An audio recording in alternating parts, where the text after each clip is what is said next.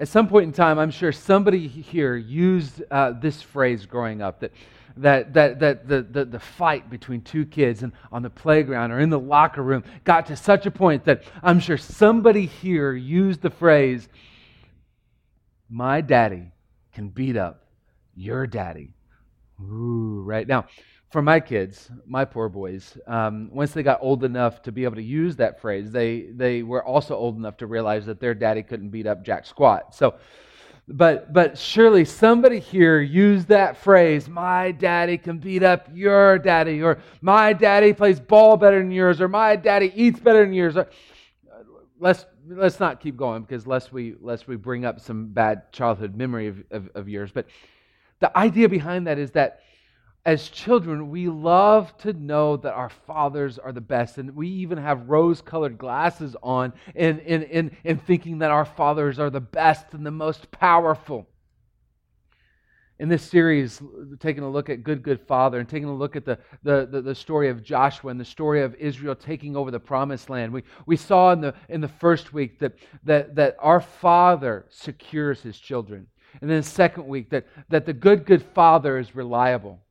And then last week we saw as God led them to cross the Jordan River at the improbable spot right in the middle during flood stage, that a good Father leads. And this week we're going to take a look at the powerful Father, the good Father that has all the power in the world. We're going to look at the story of Jericho. Now, for Christians, we've heard this since we were wee little tykes in Sunday school, right? That the walls of Jericho came tumbling down. We've sang songs about this. Now, if you've struggled with God and struggled with the church and struggled with Jesus, there's some questions quite possibly centered around this story, and we're going to try and hit those questions. But we're going to take a look at the story of Jericho. And the story of Jericho shows up in Joshua chapter 6. But we got some pickups to the story in Joshua chapter 5. And with a weird little story that happens immediately preceding the whole Jericho story. And so Joshua chapter 5, starting in verse 13, I encourage you to follow along in the Bible app with our event. You can save this event. We've got a reading plan down at the bottom that you can have some follow-up scriptures that you can read throughout this week. Follow along a hardbound Bible. We're going to also try and put the scriptures on, hopefully, right down there as well. If it doesn't work out, then it doesn't work out. You can follow along in the Bible app. So Joshua chapter 5, starting in verse 13, when Joshua was near Jericho, he looked up and saw a man standing in front of him with a drawn sword in his hand. Joshua approached him and asked, "Are you for us or our enemies?" "Neither," he replied. "I have now come as commander of the Lord's army." Now, this is the commander of the Lord's army. Now, the first chapter, God told Joshua to be strong and courageous. He is certainly being strong and courageous here. He is standing up to a figure of a man that when this man shows up in other places in the Bible, when this angelic-like figure shows up in other places of the Bible, other people faint. I can just imagine Joshua is seeing this man, and he's standing up to this man with hand on his sword saying, "Are you for us or are you for our enemies?" Joshua has some strength. Joshua has some courage. Joshua has some guts right now to stand up to this man that makes other people faint. But he's standing up and asking him a question. And it almost sounds like he's ready to go to battle with this man if he answers, well, I'm for your enemies. But how does this man answer? And who is this man? It says he addresses himself as the commander of the Lord's army, but the scripture version that I'm using, the Holman Christian Standard, kind of gives away who this person is. If you notice, "Are you for us or for our enemies?" "Neither," he replied. Those two are capitalized. This is what theologians call a theophany. This is Jesus, God in flesh, in the Old Testament. And here Joshua is being strong and courageous to God himself in flesh. But how the commander of the Lord's army answers, I want that to help take some of the edge off any questions you have to this story. See, he says, neither. I'm not for you, and I'm not for your enemies. See, when it comes to God's power is neutral. To all outside appearances, God's power is neutral. See, if you've struggled with Christianity, maybe you looked at Christians as some goody two shoes, brown nosing, to God type of people. That God likes us because we just simply brown nose to Him, and then He uses His power because we are just simply on His good side. Or maybe as a Christian, you think that same thing is true, just in a different format. That, well, I'm a goody two shoes. I've brown nosed to God, His power. I'm deserving of His power, and He just likes me extra because I am a Christian and I go to church. But to all outward appearances, God's power is neutral. One of the primary questions that people have surrounding this story and surrounding the story of the conquest of the Promised Land is how could God allow and even command the complete destruction of whole cities? Now that's a misnomer. God did not completely destroy Jericho and all the people inside of it. There was one family that was not destroyed. And the head of that family, not necessarily maybe the biological head of that family, but the spiritual head of that family was Rahab, a prostitute. Someone who on the outside, quite, frankly, kind of appears to deserve God's wrath, right? Well, she and her family was saved. Why? She had faith. And then as we'll look next week at a story, somebody that looked like could not be touched by God, would have His favor, would have God's favor on him and his family. He was judged because he lacked faith.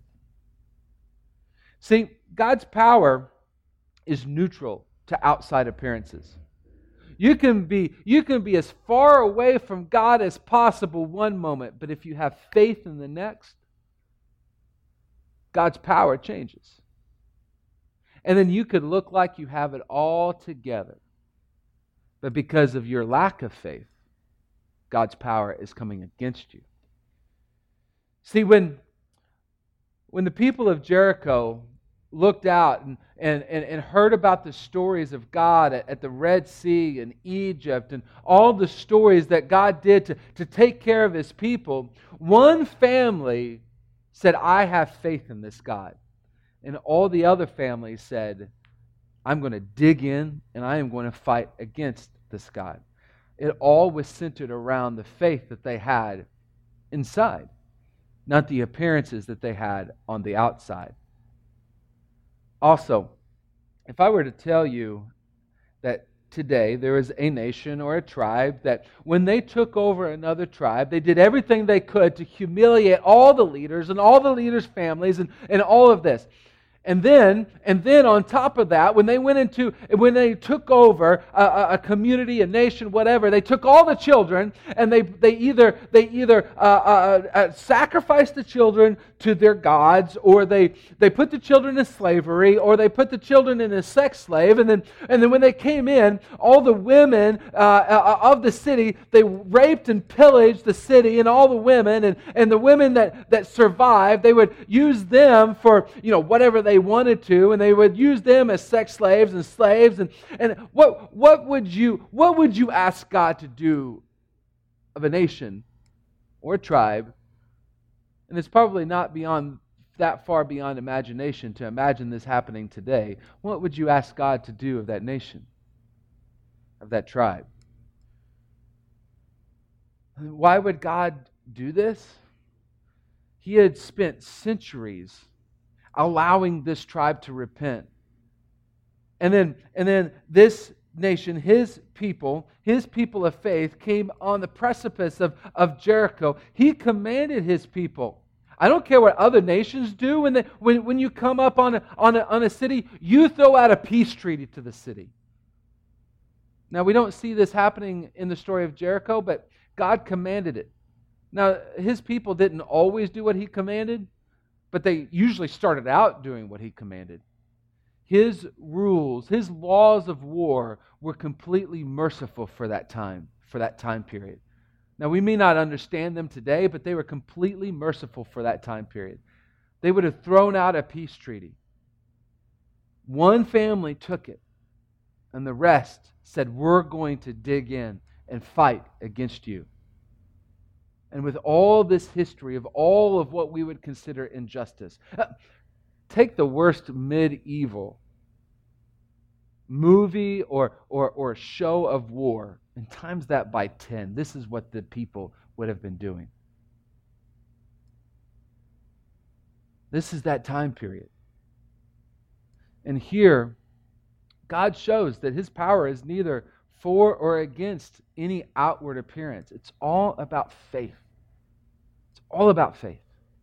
And we see that as we move into the rest of the story. Joshua bowed down with his face to the ground in worship and asked him, "What does my Lord want to say to his servant?"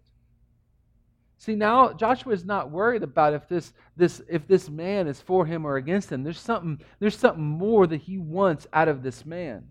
The commander of the Lord's army said to Joshua, "Remove the sandals from your feet, for the place where you are standing is holy." And Joshua did so. Now Jericho was strongly fortified because of the Israelites, no one leaving or entering.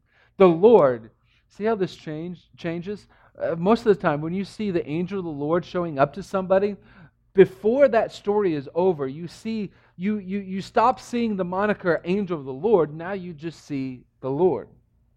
The Lord said to Joshua, "Look, I have handed Jericho, its king, and its fighting men over to you. March around the city with all the men of war, circling the city one time. Do this for 6 days. Have 7 priests carry 7 ram's horn trumpets in front of the ark. But on the 7th day, march around the city 7 times while the priests blow the trumpets. When there is a prolonged blast of the horn and you hear it sound, have all the people give a mighty shout. Then the city wall will collapse and the people will advance, each man straight ahead." So Joshua son of Nun summoned the priests and said to them, "Take up the ark of the covenant and have 7 priests carry 7 trumpets in front of the ark of the Lord." He said to the people, "Move forward, march around the city, and have the armed troops go ahead of the ark of the Lord." After Joshua had spoken to the people, 7 priests carrying 7 trumpets before the Lord moved forward and blew the trumpets. The ark of the Lord's covenant followed them. While the trumpets were blowing, the armed troops went in front of the priests who blew the trumpets, and the rear guard went behind the ark. But Joshua had commanded the people, "Do not shout or let your voice be heard. Don't let one word come out of your mouth until the time I say, 'Shout!' Then you are to shout." So the ark of the Lord was carried around the city, circling it once. They returned to the camp and spent the night there. Then they did exactly as the Lord said. They circled the city for 6 days, and on the 7th day, they circled it 7 times. But see, Joshua didn't focus on who this man, come to find out it's the Lord here in the Old Testament, who this man was really for. Why? Because there was a bigger thing that Joshua wanted. See, God's power is with his presence. And did you notice where God's presence was as they marched around? As we talked about last week, the Ark of the Covenant didn't represent the presence of God. That is where the presence of God actually dwelt. And the Ark of the Covenant was carried in the middle of their marching formation. As they marched around the city, the Ark of the Covenant was in the middle of the people. See, God's power is with his presence. It's not about who God is for and who God is against. God's power is with his presence. And faith allows his presence to show up. See, the people of Israel at this point in time, they had a hear and follow faith. And God called them, "Hear what I'm saying and follow me." At this point in time, what God is telling them to do, it's a little bit of Karate Kid. No, the 1980s Karate Kid, right? Wax on, wax off, wax on, wax off. Daniel's son didn't have any clue on why he rebelled. He even rebelled against wax on, wax off. But in the end, it turned out for his good that he did this. Marching around the city, we'll get back to that. But it was God's way of going wax on, wax off. But the people, as a nation, they heard and they followed. And God's presence was among them. Look, this is the same thing that happens in Revelation. Revelation is written to a people who were under intense persecution. And God is telling His people, look, you're going through persecution. You're going through difficulty. You're going through suffering right now. But I am going to fight for you and among you. My presence is right there with you. And in the end, all is going to be well. See, isn't that what we want of our fathers? Of fathers that will fight for us and among us? That we have a Father that will be right there with us, fighting our battles with us? This is what God is promising to His children here. I will be with you. Through faith, I will be right there with you, fighting for you and among you. See, because God's power shows up in our weakness. This is the last thing that we're going to look at in this story. God's power shows up in our weakness.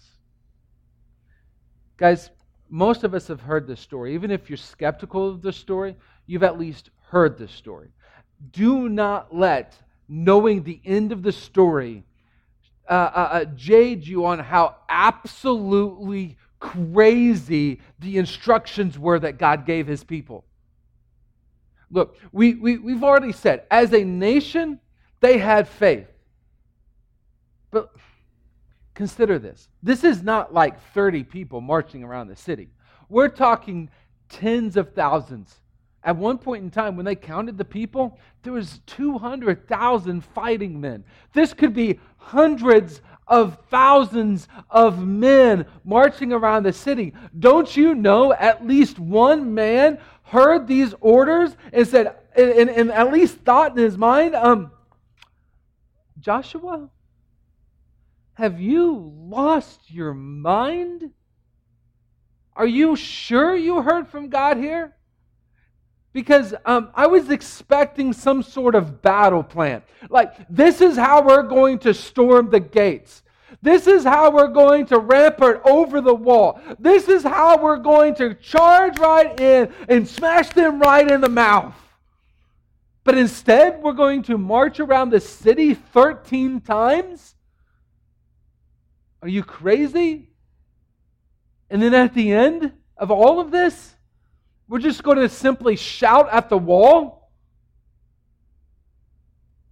Don't you know that somebody, as they took that deep breath to start to shout, somebody in their mind said, I hope this works. Because if we shout and that wall doesn't come down, we're going to look pretty bad here. We're going to look pretty foolish. We're going to be completely and utterly wiped out at this time. Yes, as a nation, they had faith. But don't you know that somebody in the midst of thousands upon thousands of people had those thoughts going through their mind? God's power shows up in our weakness. And as God told them, wax on, wax off, march around the city and scream at the wall when you're done. That looked like a pretty weak battle plan. But God's power shows up in our weakness. See, some of you right now may be saying, look, this is all great, no, but are you really wanting me to buy hook, line, and sinker that God supernaturally tore down these walls? If you have faith in that, that God supernaturally tore down those walls? Yes, I want you to have faith in that. But if you struggle with the thought that that could occur, I want to perhaps introduce two different types of miracles to you. Now, you already know these two different types of miracles, but maybe sometimes we need to see the second type of miracle a little bit more often.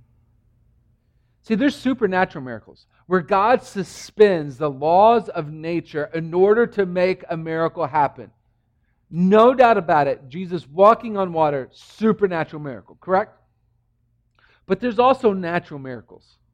That there is no natural law suspended to make the miracle happen, but God simply aligns several natural laws at the same time in order to make a miracle happen. So consider this with me. Just consider this possibility. I remember in social studies class, I remember my teacher saying when armies got to bridges, they had to cease marching formation. Why? Because there are armies that learn the hard way. When armies would march across a bridge in marching formation, in the syncopation of all the marching, what would happen? The vibrations would weaken the bridge and the bridge would collapse. Let me throw this out there. If we're talking hundreds of thousands of people marching around a city 13 total times, 7 times on Sunday. I don't know if it's Sunday, but it works with the sentence. 7 times on Sunday. Could that not weaken the foundation? And that hundreds of thousands of people... Let me put it this way. Some of you have gone to see a football game at Arrowhead Stadium. Maybe you've been somewhere else with mass gathering of people. 70,000 people all screaming at the same time. What does that feel like? Times that by 3. Could it be possible that wax on, wax off, they all marched around the city, weakening the foundation, and the screens acted like an earthquake, vibrations that brought the walls down? Look, I'm not telling you what to believe. I'm not telling you not to believe in the supernatural here. All I'm saying is this could very well be a natural miracle, and that doesn't make it any less of a miracle. God's power shows up in our weakness. A guy by the name of Paul, he wrote 2/3 of the New Testament. He started off persecuting and killing Christians. He ended up talking about how God's power shows up in our weakness. And this is one thing we have a hard time really getting our minds around and our hearts around and our actions around, because we think that God shows up in our strength. He shows up in our weakness. And it's really hard. It's really hard to actually act in line with this. But God did the same thing for His people. He showed up in what looked like an extremely weak battle plan. He showed up in the most powerful way possible, allowing His people to take over the city of Jericho. Now, all the questions, all the skepticism, everything aside, flannel boards, if you were a wee little tyke and saw this on a flannel board, all of this aside, this is what God's trying to say. He's a good Father. And He's using His power in 2 different ways in this story. First of all, He's using His power to fight for and among His people. We've specifically said that already, but imagine this again. Isn't that all a child wants? No matter if you had a father that did that or a father that didn't do that, the desire in our heart for a father like that is put there by God, because He is like that. He is a Father that will fight for His children and among His children. And through faith we become a child of God. And we have a Bible scripture in the study plan talking about adoption by God.